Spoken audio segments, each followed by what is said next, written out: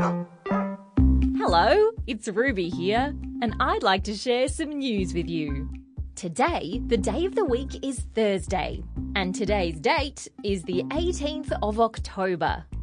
Now, tell me, which animal can run really fast and climb trees and has lots of spots? If you guessed a leopard, then you'd be right. The 7-year-old leopard we're talking about is pretty lucky to be alive. She found herself stuck right at the bottom of a well. That's a big, deep hole in the ground that people dig to get water. Luckily, some people spotted this poor leopard in the well.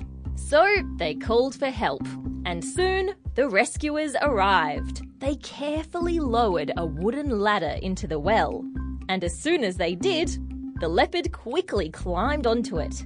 Before long, she was pulled out to safety. Phew! No one really knows how long she'd been in the well for, but now this lucky leopard is getting some much-needed rest at a special rescue centre. And that's the end of news time for today on ABC Kids Listen. Let's catch up again tomorrow.